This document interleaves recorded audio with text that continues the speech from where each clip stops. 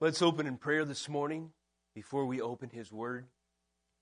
Dear Heavenly Father, we come before your throne in your presence this morning, recognizing that the veil that separated the average man, the commoner, from the holy presence of an almighty God, has been torn from top to bottom by our Lord and Savior, Jesus Christ. Nevertheless, I pray that as we approach your holy, infallible word this morning, recognizing that the way is paved for us to boldly approach the throne of grace, that we would do so with humility and with fear, recognizing that it is your word, that it is your ways, your works, your person, your character, your qualities, your worth, your works, and your attributes, that alone will endure. We are nothing, Father, unless you take the wickedness, the decrepit, depraved state of our heart and do regenerative work, raising us up, Lord, from the miry clay, resurrecting us from the death of sin, and setting our feet, Lord, our spirit and our mind upon the foundation of our rock, Jesus Christ. Lord, there is nothing in the ability of the servant bringing this message or the ability of the ears to hear that will make this word, Lord, effective to the hearer. But if you take this time, Lord, and anoint the giving and anoint the hearing, these words can have a healing, encouraging, sanctifying effect beyond what we could ask or imagine. So I pray that you would till up the fertile soil, the soil of our hearts, God, and make it fertile. Make it fertile for the seed of the word to produce fruit 30, 60, and 100-fold. And when it does, I pray that we would soon give glory to you as evidence of your Spirit follows even the giving of this message. Jesus, it's in your holy name we pray. Amen. What a privilege to be with you this morning and to share in God's Word together. I would invite you to turn with me to Psalm chapter 12. We've been studying the Psalms, and we've given our second Sunday each month to going through the Psalms systematically, and this will be a year of doing so. It leads us to Psalm chapter 12. These Psalms, as David writes them in the beginning, you can sense an undercurrent of pressure, of stress, of a lot of persecution that he himself went through. The Psalms are an incredible catalog of worship for us. As you think about the songs you sang even this morning before this preaching time, most of them probably had a joyful overtone to them, or a sense of God's authority and soon coming triumph, or remembering the work of Christ. There's language in the Psalms that moves beyond or has a more comprehensive feel to it emotionally. That is, in the Psalms we find an answer to every life situation and every emotional situation, be it trial, hardship, or celebration and triumph. The Psalms give us language to talk to our God. A language that sometimes is minimized today or marginalized, and we think of worship as a very narrow scope of what we ought to offer to God or the times in our lives that are worthy of worship. But the Psalms give us an incredible, comprehensive catalog of answering language. And this Psalm today gives us language that we can bring to God when we see the culture around us totally rife with error, where there are messages, ideas, purported, brought forth with the forms of the day, the opinions, the articles, the news headlines, things that men say all around, common philosophy, worldviews of the day, when virtually all of them are godless. The title of this morning's message is The Last Word. As we move through the structure of this psalm, I've chosen 3 points to form the body of this message. And over those 3 points would be this heading: 3 categories of speech. There are 3 parties that speak out of Psalm 12 as David writes this psalm and structures this beautiful piece of poetry. The first party is wicked man. We see how wicked man is prone to speak, prone to express himself. Secondly, we see how the words of the needy and the poor sound in the ears of God and in the ears of men. And then thirdly, the glorious contrast between the words of any man, be he poor, needy, recognizing his state of dependence on God, or the man who is wicked and has set his face in rebellion against the lordship of Christ. In glorious contrast to every word of man, the preeminent, infallible, powerful, enduring, effectual Word of God. By way of introduction, before we explore those points a little further, I'd like to bring to your attention that Psalm 12 is a critique, an ancient one, a critique of humanism, and not just a critique, but also a refutation. Read, if you will, with me, these 8 verses beginning in verse 1. David writes, "Save, O Lord, for the godly one is gone, for the faithful have vanished from among the children of men. Everyone utters lies to his neighbor. With flattering lips and with a double heart they speak. May the Lord cut off all flattering lips, the tongue that makes great boasts. Those who say, with our tongues we will prevail, our lips are with us, who is master over us? Because the poor are plundered, because the needy groan, I will now arise, says the Lord. I will place him in the safety for which he longs. The words of the Lord are pure words, like silver refined in a furnace on the ground, purified 7 times. You, O Lord, will keep them. You will guard us from this generation forever. On every side the wicked prowl, as vileness is exalted among the children of men." As I said, it occurs to me as I read here that David's insight as to the culture and the character of the words around him in many ways is far more advanced than the average critique and refutation of the insight of the culture around us as viewed through the eyes of the pundits, the commentators, the news anchors, and the thinkers and editorial boards of our day. This psalm is a critique, a refutation, and an utter rejection of the grounds of humanism. And I would venture to propose that it does not speak well of us today, that these words were written thousands of years ago, and they are still so needful and ring so relevant and true in our ears this morning. By virtue of this psalm's very existence, it proves that we are more fools, that we are greater fools than we may have thought.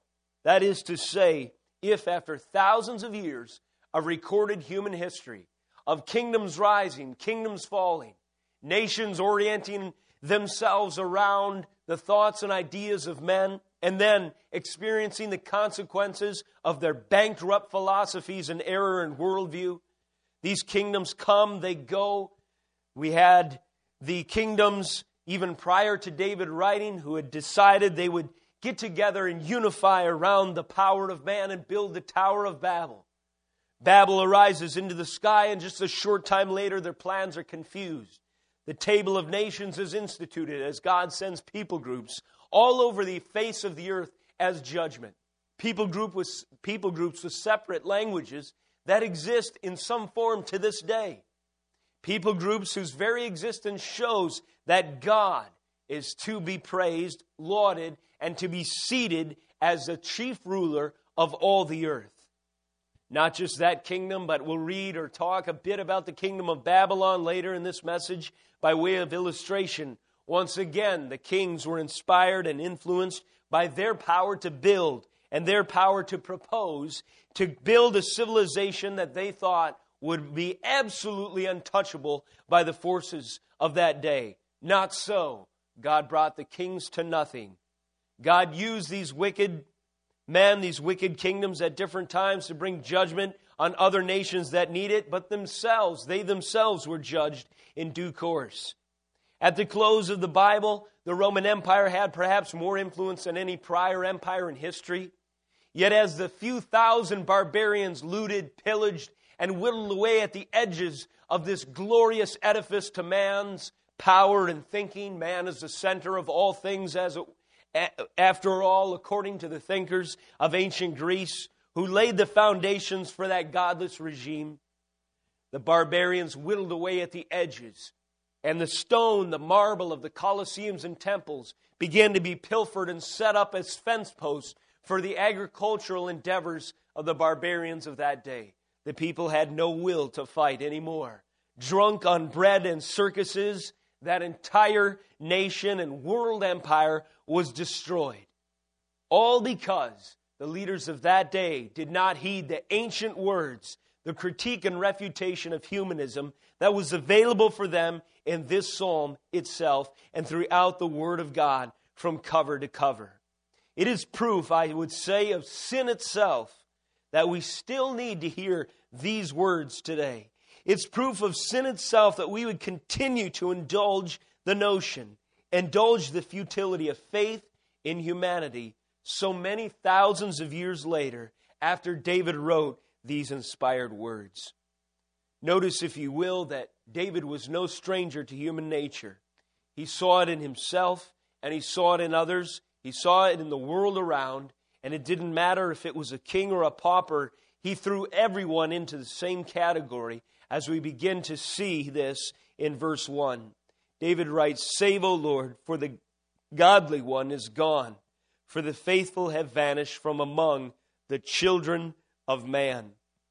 David closes the psalm with verse 8, "On every side the wicked prowl, as vileness is exalted again among the children of man." Three categories of speech. These three categories are reflected in the structure and the poetic devices of this psalm, but category number one, I've just labeled the words of wicked man. The words of the children of man. The words of man who is constantly and incessantly deceived by the humanistic notion that he can be as God. The characterization of this kind of evil is seen in David's comprehensive label, the children of man. David categorically associates sin and the notion of words and phrases, of propositions, of worldview, of opinions that man puts forth. And he says it's categorically sinful. All of mankind is implicated. David himself knows that original sin has affected him. He has said in another place that in sin, I was conceived in the very womb. He is acutely aware of his own wayward tendencies. He has received at a later time a message from the prophet that says, "You, O king, are the guilty one." David knew later, when he was in a seat of authority, not here as he was likely running as a fugitive, that he was just susceptible, if not more so, to error, to sin, and to vice.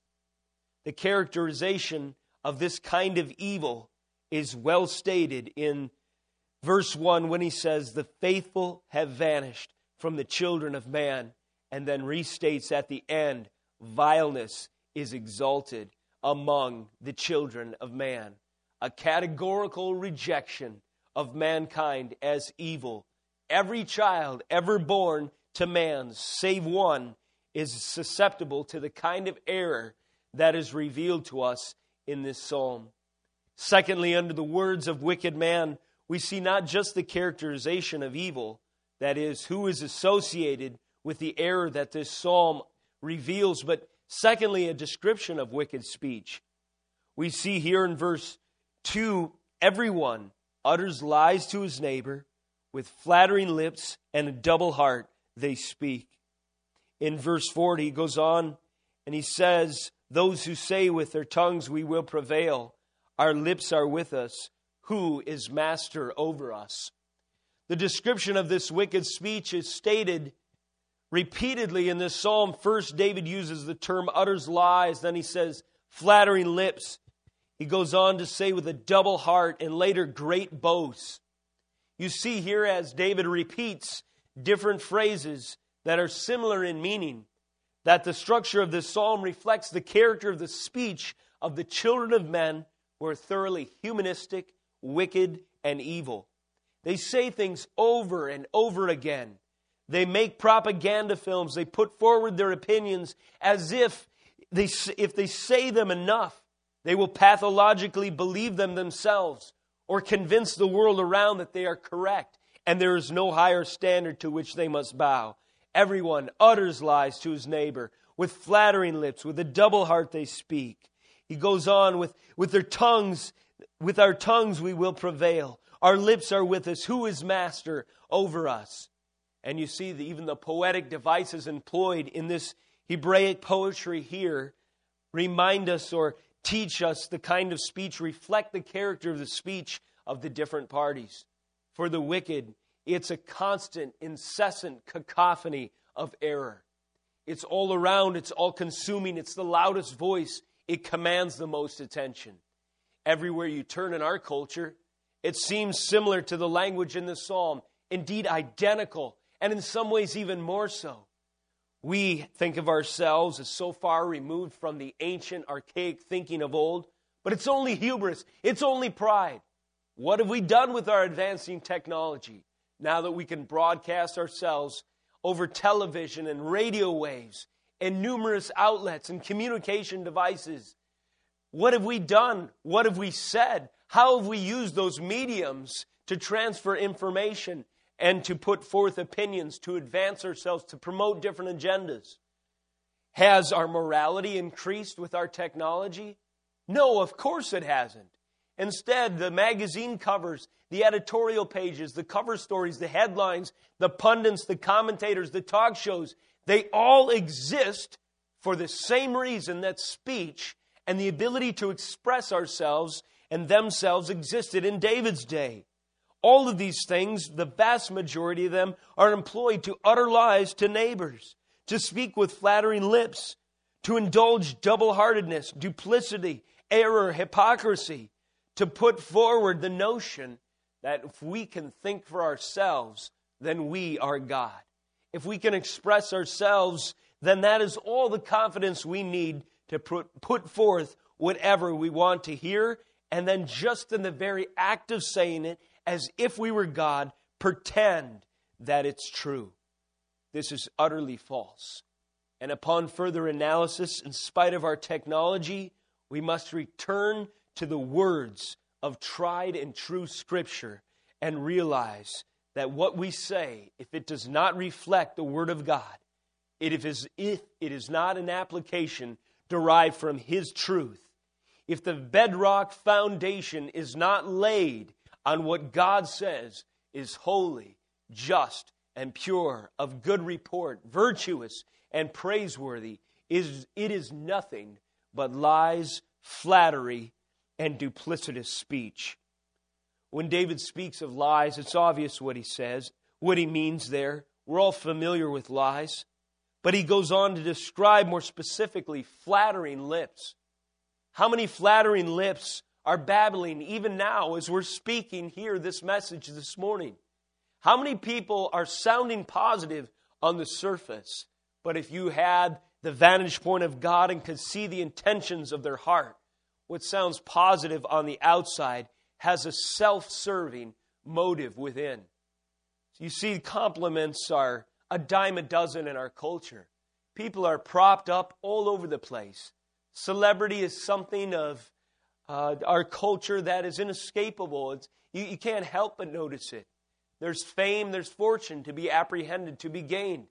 There are people that you could align yourselves with that if you help them out a little bit, they'll prop you up. There's plastic smiles, there's handshakes, there's people talking to one another, encouraging one another. But underneath all of this, is it the pure words of God, and is it His glory that is ultimately sought?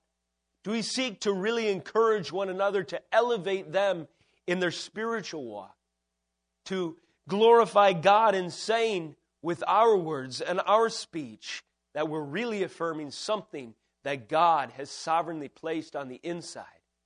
Or is it just flattery, affirming something that they have achieved in their own strength? Are we reinforcing pride, or are we reinforcing humility?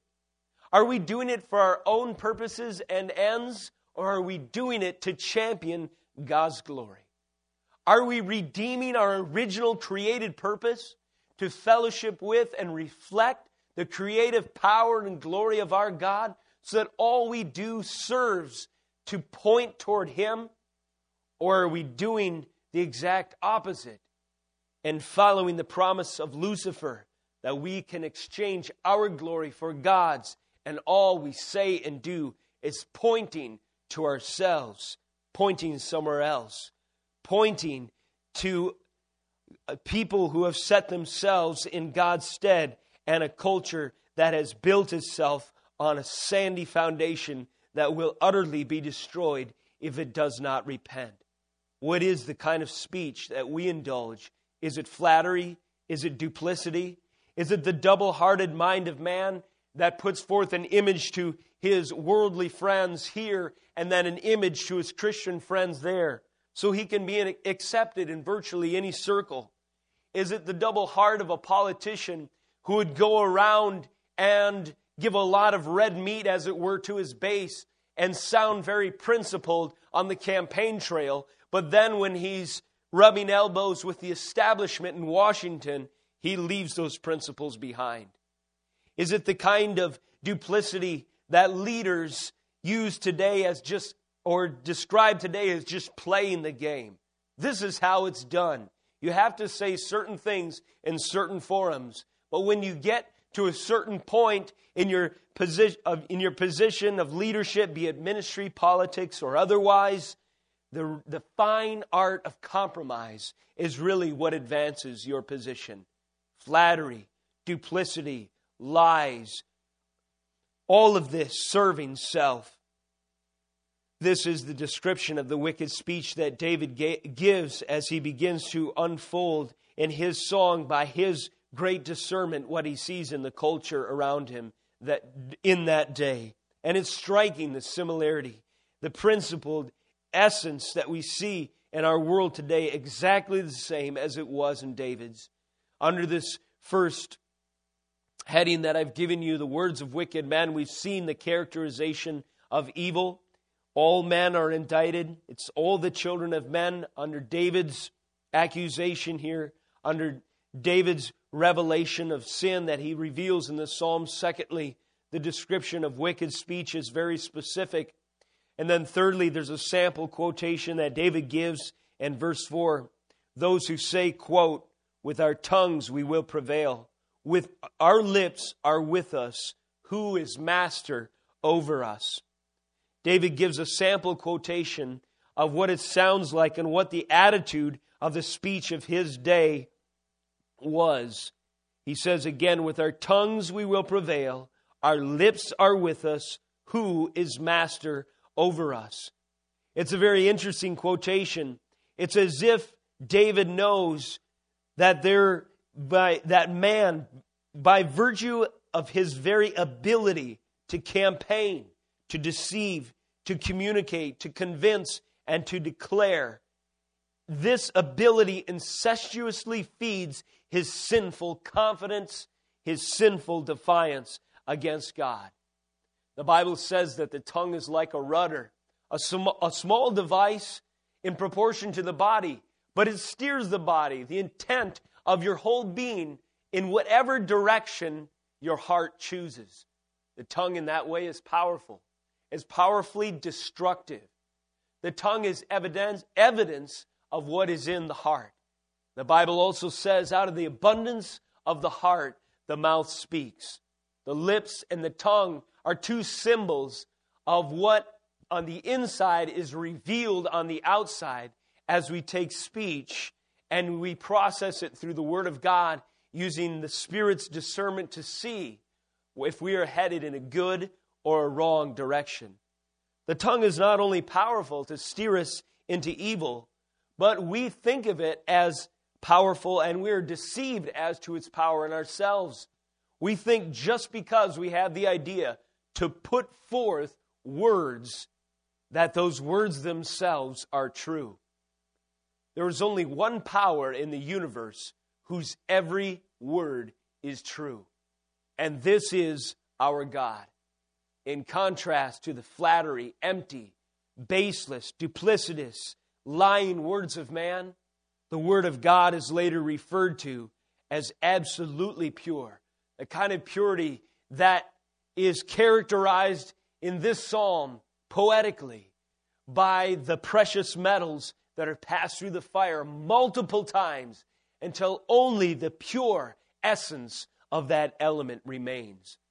There is only one tongue in all the universe that is totally incorrupted, and it is the word of our God. Every word that He speaks will never return void. Every word that He spoke at creation had indeed creative power. God cannot lie. He will never be proven false. His every word will return to Him exactly as He intends. This is the true power of true speech. Man has no power to create through his own words. We only have the ability to destroy. We indict ourselves if we pretend that we have the ability to establish something merely because we can communicate it.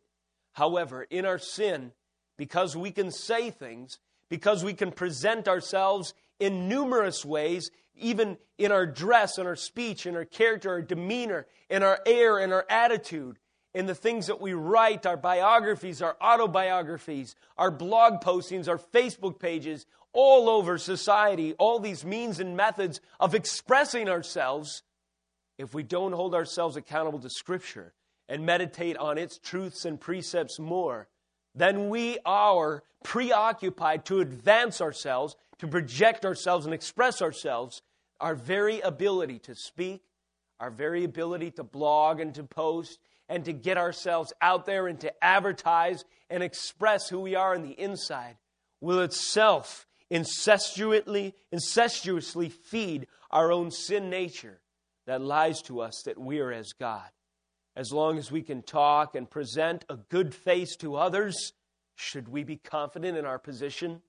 Or should we let the sword of the Word of God do corrective surgery and cut to the heart and separate those things that are lying, flattering, duplicitous, boasting from the essence of what we ought to be? A humble, repentant, with knees bowed, hands lifted, eyes closed, mind attentive to the Word of God, humble human being, realizing the horrible depths of our own sinful depravity, as every child of man has sinned in Adam, then confessing that sin and asking that the pure, holy, and righteous Word of God repair us from the inside out. So that as we begin to project and express ourselves now, that we would be ambassadors of Jesus Christ, expressing the Lord and His truth, living for His glory instead of just advancing our own. We begin to see the contrast further developed in this psalm between the way man speaks and the way culture presents itself and the order of our day and David's day. We begin to see this further as we read, and the second category of speech is the words of the needy and the poor. This is a different party that is spoken of here in contrast to the words of the wicked around. There's the words that are very minimal, a very small voice indeed, from those who are suppressed by the world around, nevertheless crying out to God. In verse 5 we read, "Because the poor are plundered, because the needy groan, I will now arise, says the Lord. I will place him in the safety for which he longs." Under the words of the needy and the poor, the characterization of the faithful in this psalm is very interesting. Who are the good guys? Who are the ones that don't trust themselves simply because they can speak? Who are the faithful? Who are the humble? Who are the ones in this Old Testament language that are the covenant people of God? Well, they're not the ones who have organized a successful lobby to speak on their behalf, who have the most eloquent speech, who heap up empty phrases, or who by their pious endeavors beseech the Almighty and to be seen of men fast, give, and pray in such a way that proves that they, by virtue of their words alone, can accomplish anything from God. No, the faithful are those who are characterized in this psalm as needy and poor. Not just with minimal means in this life like their possessions, their clothes, their shelter, their money, what have you. No, the kind of needy and poor that is spoken of later in the Beatitudes. Blessed are the poor in spirit, for they shall see the kingdom of God. Blessed are those who hunger and thirst for righteousness, those who are meek, those who are persecuted for righteousness' sake. The kind of people that recognize their need. They search their inner being, and with the light of Holy Scripture declaring them guilty before the holiness of God, they know they are utterly dependent upon His regenerating power before they have any grounds on which to stand, lobby, or advocate. They know without a holy priest from God Himself that there is no mediator between God and man.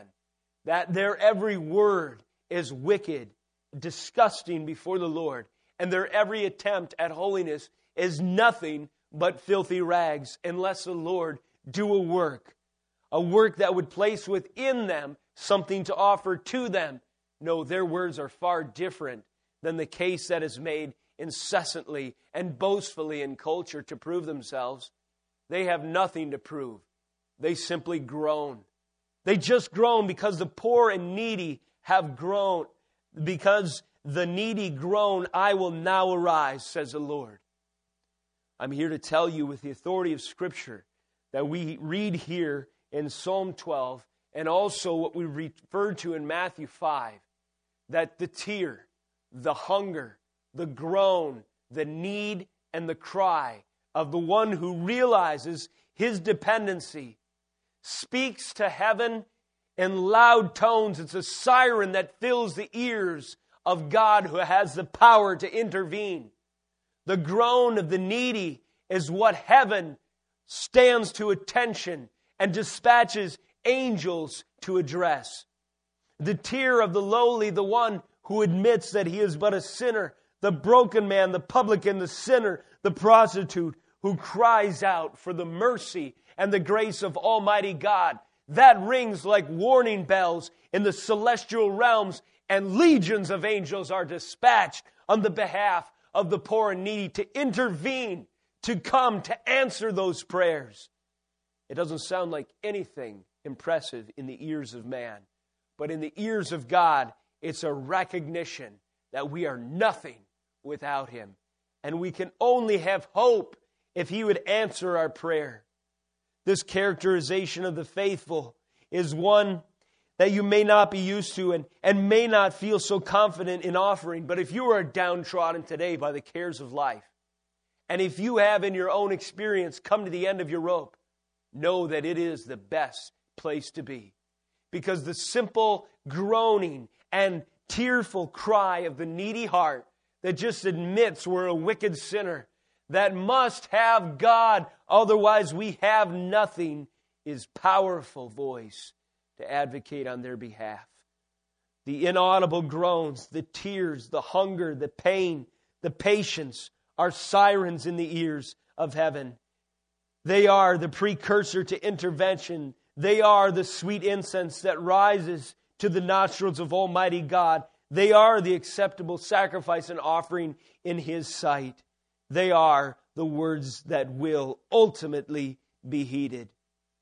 The description of needy speech, as we see in this passage, is perhaps best characterized by the first three words of this psalm. David, as we feel his heart emoting through these words, just these 8 verses, he opens with just save, O Lord. Save, O Lord. He goes on with his lament, for the godly one is gone, for the faithful have vanished from among the children of men. Save, O Lord.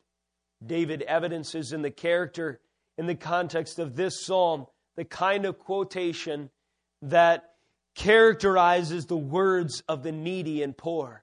I am nothing unless you intervene and unless you save me. In our day today, as we compare ourselves in light of Scripture, the words of the needy and the poor are often marginalized. They're put down and they're despised. Or The needy and the poor are taken advantage of by the duplicitous. There are many who will take on the plight of the poor just to advance their own agenda. There are those who have an ostensible compassion, but it is nothing but flattery. It is nothing but double-heartedness. And they're instead taking advantage of the poor, creating, as other societies have since the beginning of time, a disparity between the elite and the underprivileged. I'm here to tell you, I don't care what political party you hear it from in this election year, but you will virtually hear in every speech by every candidate somewhere, someplace, wherever you go, a cry that I am the answer to society's problems. I really have the key. I will extend to the needy a helping hand. I will, by virtue of my policies, be able to finally help the poor and lift them up. But this is not true. The needy and the poor are instead taken advantage of today, the same as they were then. Statistically, we have not helped the poor at all. Instead, we have stripped them of their very dignity. Today, when men advocate for certain entitlements and programs and handouts and things of this nature, they're not seeing men as objects of dignity in the eyes of God, equal in the essence of their rights and equal in the essence of what God sees them as image bearers of Himself. No, men are seen as chattel today, as they always have, by the ruling elite who does not confess humbly that they must have God to be saved. Man is doing what he did during this time. He is taking advantage of the poor for his own ends, and in that way he is trampling on the poor. He says he's for the middle class, for raising up the poor, but more often than not, he is there to encourage and to codify the disparity between the poor and the rich, because then the poor are dependent on him. They vote for him. They put him in elected position, and in that way, he rules over them. He secures power, and he is able to lie to himself by taking advantage of the needy, that he is God, that he has the answers. Nevertheless, under the same pressures in that day as we have, or in the day of David as we have today, where it seems like the wicked are the only ones that have power to lobby or authority to enact certain things, and the voice of the poor is reduced to a groan, to a tear, to a cry, to a hunger. The Lord hears those, and God will intervene in due course and in His perfect time. Number 3 in this message, we've explored the words of wicked man. We've explored the words of the needy and the poor. And finally, we'll explore the words of God Himself, the words of the Lord. In glorious contrast to what we've read so far and expounded on, in verse 6, David says, "The words of the Lord are pure words, like silver refined in a furnace on the ground, purified 7 times. You, O Lord, will keep them. You will guard us from this generation forever." The words of the Lord are pure words, like silver refined in a furnace on the ground, purified 7 times. You, O Lord, will keep them. You will guard this generation forever. This is a description of the words of the Lord, and it's using poetic language. As I mentioned, the poetic nature and of this psalm and the devices that are employed speak to the character of the words of each party. The poor are just a snippet, just a groan in the middle. The boastful, the proud, the wicked, the children of man are the incessant recurring voice rehearsed over and over again. But the words of the Lord are described in a different way entirely. They are like the pure gold bullion, the pure silver product that is passed through the furnace 7 times. Or the intention of that very purifying furnace is to get to the very essence and core, the true value, and to rely on that and nothing else. To not use by his deceitful and underhanded ways deception to advance his own agenda, but only to base his measures of value on what he absolutely knows is sound and pure. In this way, the analogy of the furnace describes the kind of heart and treasure and value that we should have and place on the words of God, as well as it describes the very character, quality, and precious value of God's words, Him themselves, their glory, their purity, their rarity. The characterization of the word of the Lord goes beyond this, however. It's not just that His words are glorious, pure, and rare, but they're also powerful, effectual, decisive, and timely. When God applies His word and decrees and ordains that my words now will intervene and act, they accomplish in just that split second exactly what they intend. Man keeps throwing up mud against the wall, hoping that it will stick. But God intervenes in His inscrutable wisdom at the perfect time and at the precise moment of His will. He speaks and it is done. This is seen in the heart cry of David, and it's affirmed in his words as he writes in verse 3, "May the Lord cut off all flattering lips, the tongue that makes great boasts." The Lord's words go in toward the evil one, towards the wicked, the boasting, the prideful, those who utter lies, and they judge in a moment. They cut off those flattering lips, and they silence, pull out the tongue of the great boaster. The words of the Lord are effectual, and toward the wicked they enact swift and decisive judgment. Toward the needy they are also effectual, because the poor are plundered. In verse 5, because the needy groan, "I will now arise," says the Lord. "I will place him in the safety for which he longs."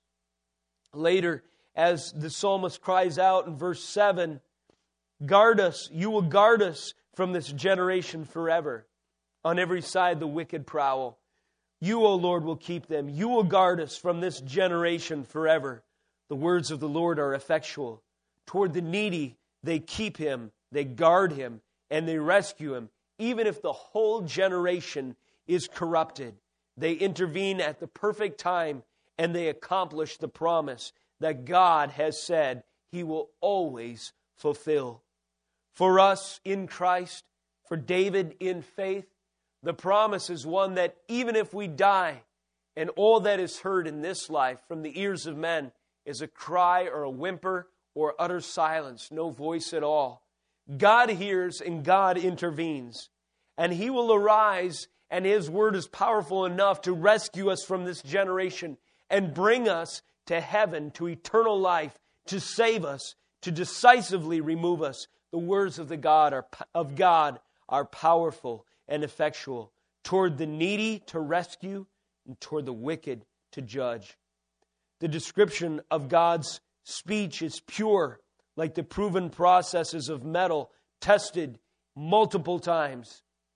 In ages past, when men wanted to build a strong economy, they would do so on sound money. Over and again in history, you see that wars were won or lost, campaigns endured or crumbled, nations advanced economically or were destroyed based on the quality and character of their monetary system.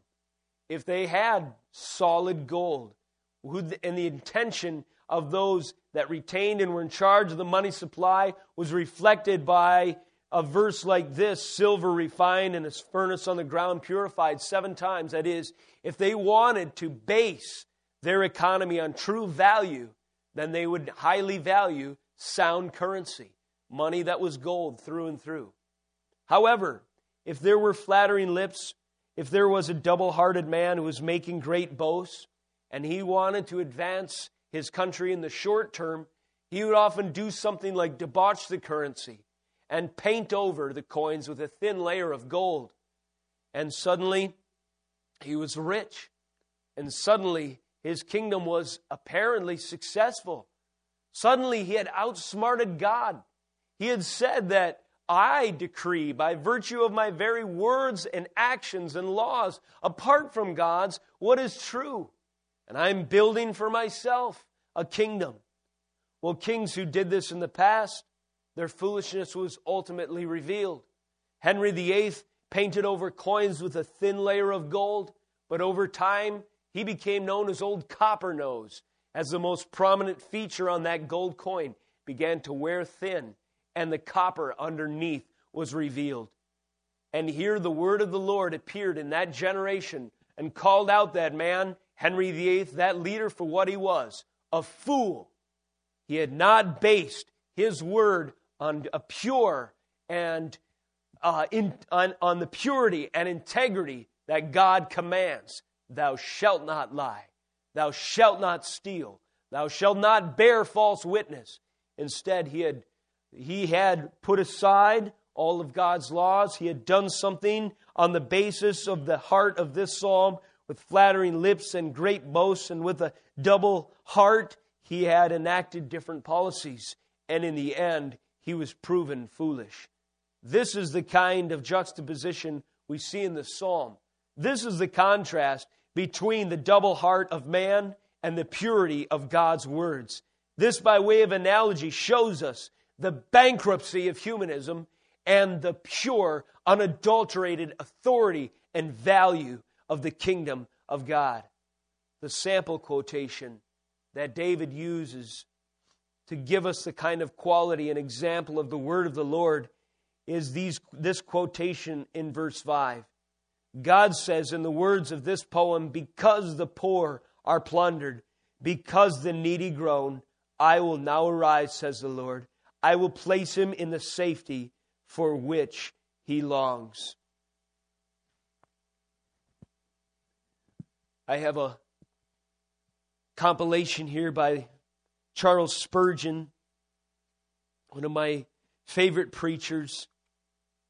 As you read Spurgeon, you get the heart and intent of a man who truly saw that the Word of God was the basis for the riches of his ministry and anything that he had to share. Of this verse he writes, referring to the powerful nature of God's Word, that when it is tested, it is always proven. He says this, the Bible has passed through the furnace of persecution, literary criticism, philosophic doubt, and scientific discovery, and has lost nothing but those human interpretations which cling to its alloy, which cling to it as alloy to precious ore.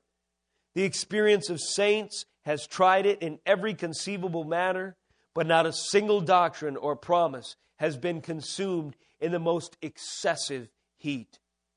The Bible, Spurgeon says, has passed through the furnace of persecution, literary criticism, philosophic doubt, and scientific discovery. And every time it is tested, it is proven. And the only thing it loses is false interpretations of man that have been attached to it like false alloy to precious ore. Put the Bible to the test, O wicked man, today, and you will prove yourself a fool.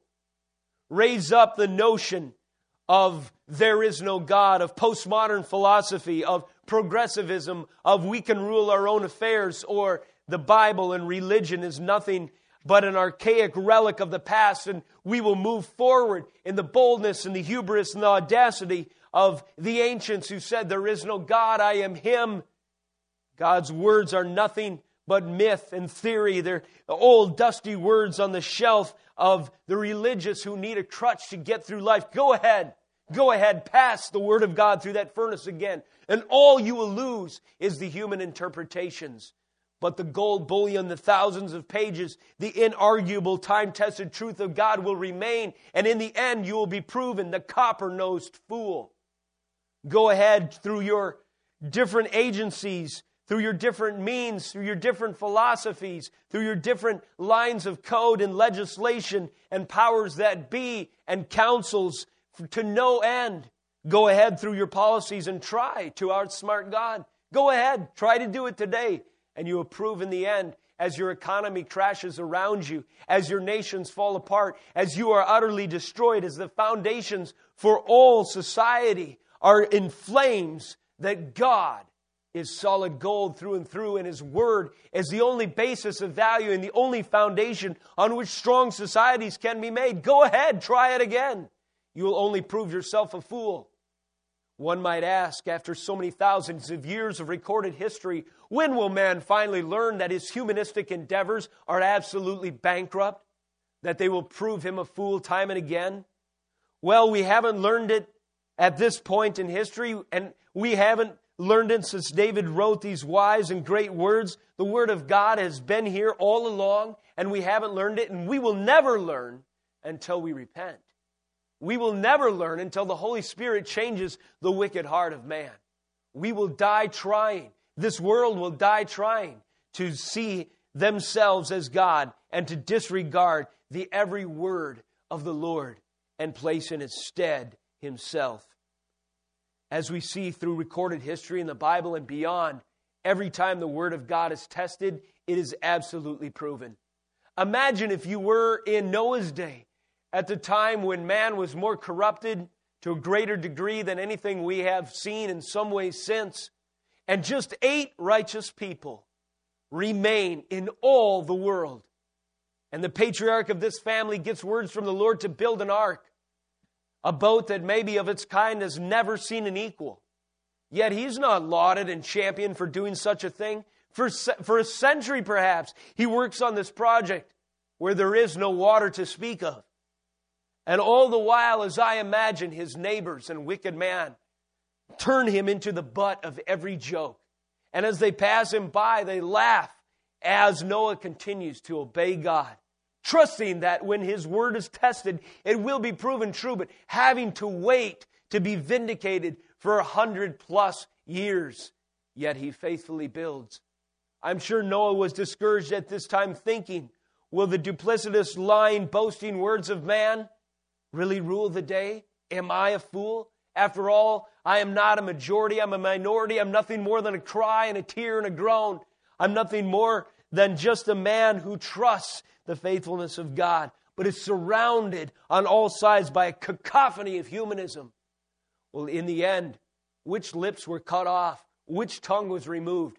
As the waters rose around that ark after the door had closed, as the fountains of the great deep sprung forth, and the waters poured up and poured down, wicked man was destroyed by the authoritative, precise, never-failing, time-tested Word of God. And Noah himself and his 7 family members were the only ones who lived to see, to behold, and to fear the decisive judging power of God's Word. God's Word was passed through that test, through that furnace, and it came out the other side as true and pure and unadulterated as it always was and always will be. There were the cities of the plains in Abraham's day. This was the area that Lot, his nephew, chose to bring his flocks to because they were fertile and they lent themselves to prosperity. And cities often spring up in such places, they do today as they did then. Ports, waterways, fertile valleys. These cities, you'll recognize their names because they're a byword for evil today, as they became at the hand of God. Sodom and Gomorrah. These cities were prosperous.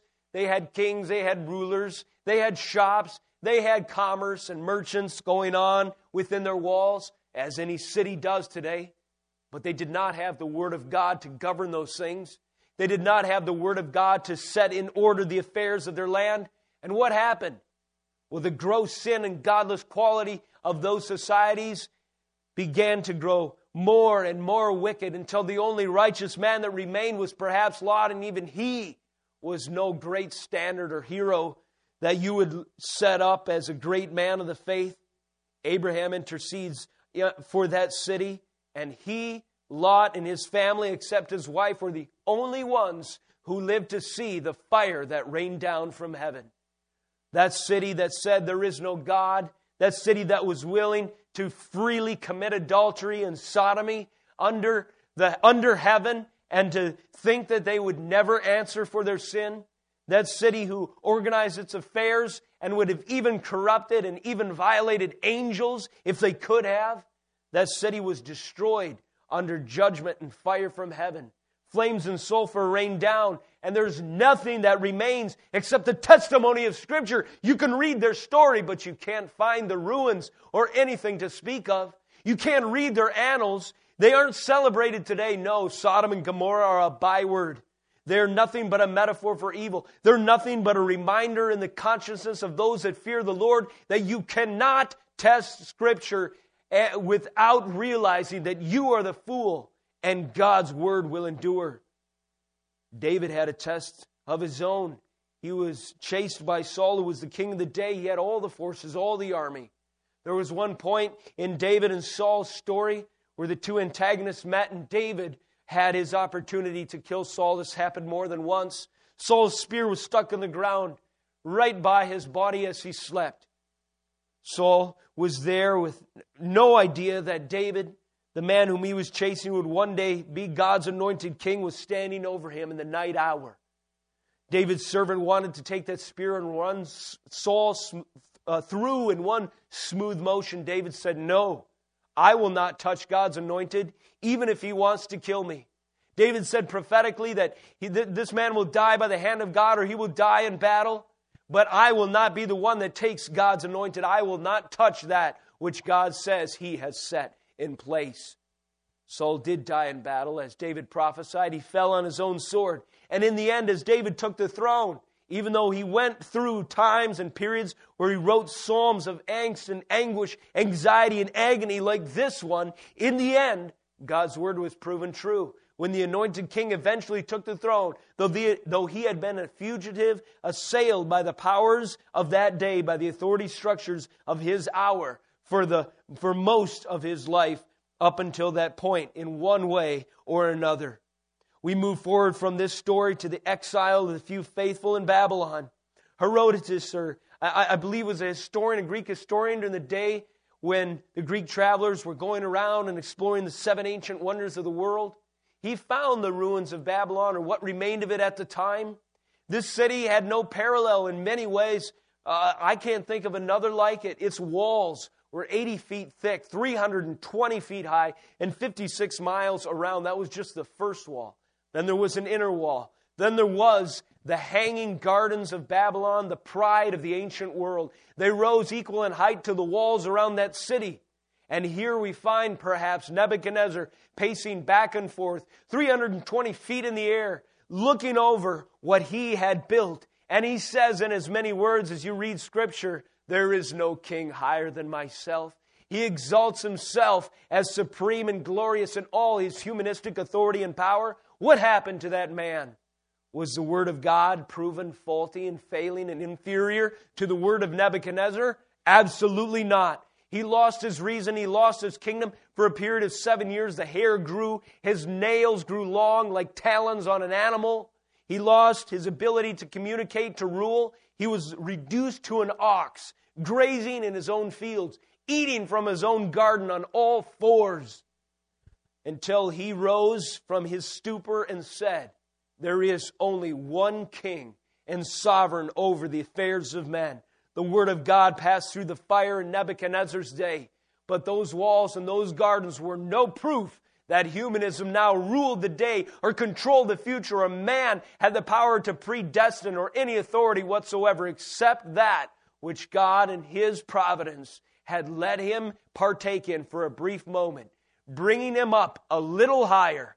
So the harder he falls, the more glorious God's power is seen, either in judgment or repentance. We keep going through history. There was a martyr that was written of in Revelation chapter 2, Antipas in Pergamum. As history records, he was put inside a brass bull, and there were megaphones in that bull. It was a statue like an idol, and they would put Christians in there, those who would become living sacrifice, the persecuted. And they would be shut in this animal, this statue, and a fire would be made underneath that bull. And literally the body inside that idol would be cooked to death. The groans of Antipas could be heard through the temple of Zeus in that day in Pergamum. His cries that God would intervene, that would save him, or perhaps his resolution that he would soon be with him in glory, echoed through that temple. And I'm sure the priests that day who had devoted the worship to the emperor and to Zeus thought, we are truly king. We have destroyed and eradicated the Word of God from our land. Our glorious temple will see no equal. Try to find that temple today, and you can find little more than a pillar rising here and there, and the ruins of that ancient culture. Yet the word that Antipas proclaimed in Pergamum is going forth from this pulpit in thousands, maybe millions, the world over today. The Word of God passed through the fire, and it retained every essence of its power and value, while that altar was reduced to so many ruins, until it was excavated and re-put together by engineers in Germany. Very interesting. These engineers went and they excavated the ruins of this great altar of Zeus, perhaps referred to in Revelation 2 as the very throne of Satan himself, the seat of Satan, as the Revelation language describes this town, ancient Rome. Well, in the heart, certainly, of Satan, these engineers go, they excavate and they recreate, they rebuild, reconstruct the altar of Zeus in Germany. This becomes inspiration for the architects under Hitler, and he builds a Colosseum in the same spirit, actually modeled after that very altar. And he puts himself in the stead of that brass bull, and he begins to proclaim certain things. He says that he is literally God, God-like, the power of the Third Reich that will be the hope of Germany, indeed the world. Hundreds of people gather, thousands. You can see the rallies, they're recorded today. Propaganda films were made in 1934, The Triumph of the Will, in the spirit of flattering lips, great boasts, and a tongue that says, we will prevail, and our lips are with us. Who is master over us? In that exact heart, there Hitler stood and proclaimed to the world and to his nation that there was no sovereign over him. And the searchlights trained to the zenith in the air, and the whole place was lit with the glory of humanism, until that day when Hitler himself died on his sword, as it were, in battle. And his tongue was pulled from his mouth, and his lips were cut off by the decisive judging power of our Lord and Savior, Jesus Christ, proving once again, if we didn't have enough proof already, that humanism is bankrupt and God's Word will prevail. God's Word, tested time and time again, is proven to be true, while everything that man raises in its stead is ultimately foolish. It doesn't matter if you're Hitler, if you're Nebuchadnezzar, if you're the Caesars of ancient Rome, or if you're the government of America today, if you're the United Nations, if you're some ruling body, if you're some hope that people place their trust in. It doesn't matter who you are. If you don't build your nation, if you don't govern your affairs, if you don't purport your philosophy on the basis of God's Word, you will pass through the fire, and the dross will be burned off. God's Word will be proven true. Your tongue will be pulled, and your lips will be cut off. This is the message of Scripture. Perhaps no greater testing, perhaps no greater potential triumph for the enemy himself was proved once again that the Lord was true and every naysayer a fool, and the ultimate test in all of history. As we begin to read in the Scriptures, we see prophecies that speak to this very event. In Isaiah 53, the greatest test of all is proclaimed. And the man who would be tested and tried, the only Son of Man who was without sin, we read of him here in Isaiah 53:7. It says of our Lord Christ, He was oppressed, He was afflicted, yet He opened not His mouth. He didn't even have so much as a groan. He could not defend. He put aside His ability to defend Himself. He did so for a reason. The enemies of the day didn't know as much at the time, but they again would be proven fools. Like a lamb that is led to the slaughter, and like a sheep that before its shearers is silent, so He opened not His mouth. By oppression and judgments He was taken away. And as for His generation, who considered that He was cut off out of the land of the living, stricken for the transgressions of my people, and they made His grave with the wicked and with the rich man in his death, although He had done no violence, and there was no deceit in His mouth. Yet it was the will of the Lord to crush Him. He has put Him to grief. When His soul makes an offering for sin, He shall see His offering. He shall prolong His days. The will of the Lord shall prosper in His hand. Out of the anguish of His soul, He shall see and be satisfied. This, of course, speaks to the crucifixion itself. Perhaps that greatest moment in history where for the enemy, for a brief moment, he thought he could declare ultimate victory. But instead, God and His power to triumph over sin, death, and the last enemy, the grave itself, was instead declared. And Revelation 19, we see the triumphant last word when we read of Jesus Christ. In verse 11, then I saw heaven opened, and behold a white horse, and the one sitting on it is called Faithful and True. That is our Lord. And in righteousness He judges and makes war. His eyes are like flames of fire, and on His head are many diadems. And He has a name written that no one knows but Himself. He is clothed in a robe dipped in blood, and the name by which He is called is the Word of God.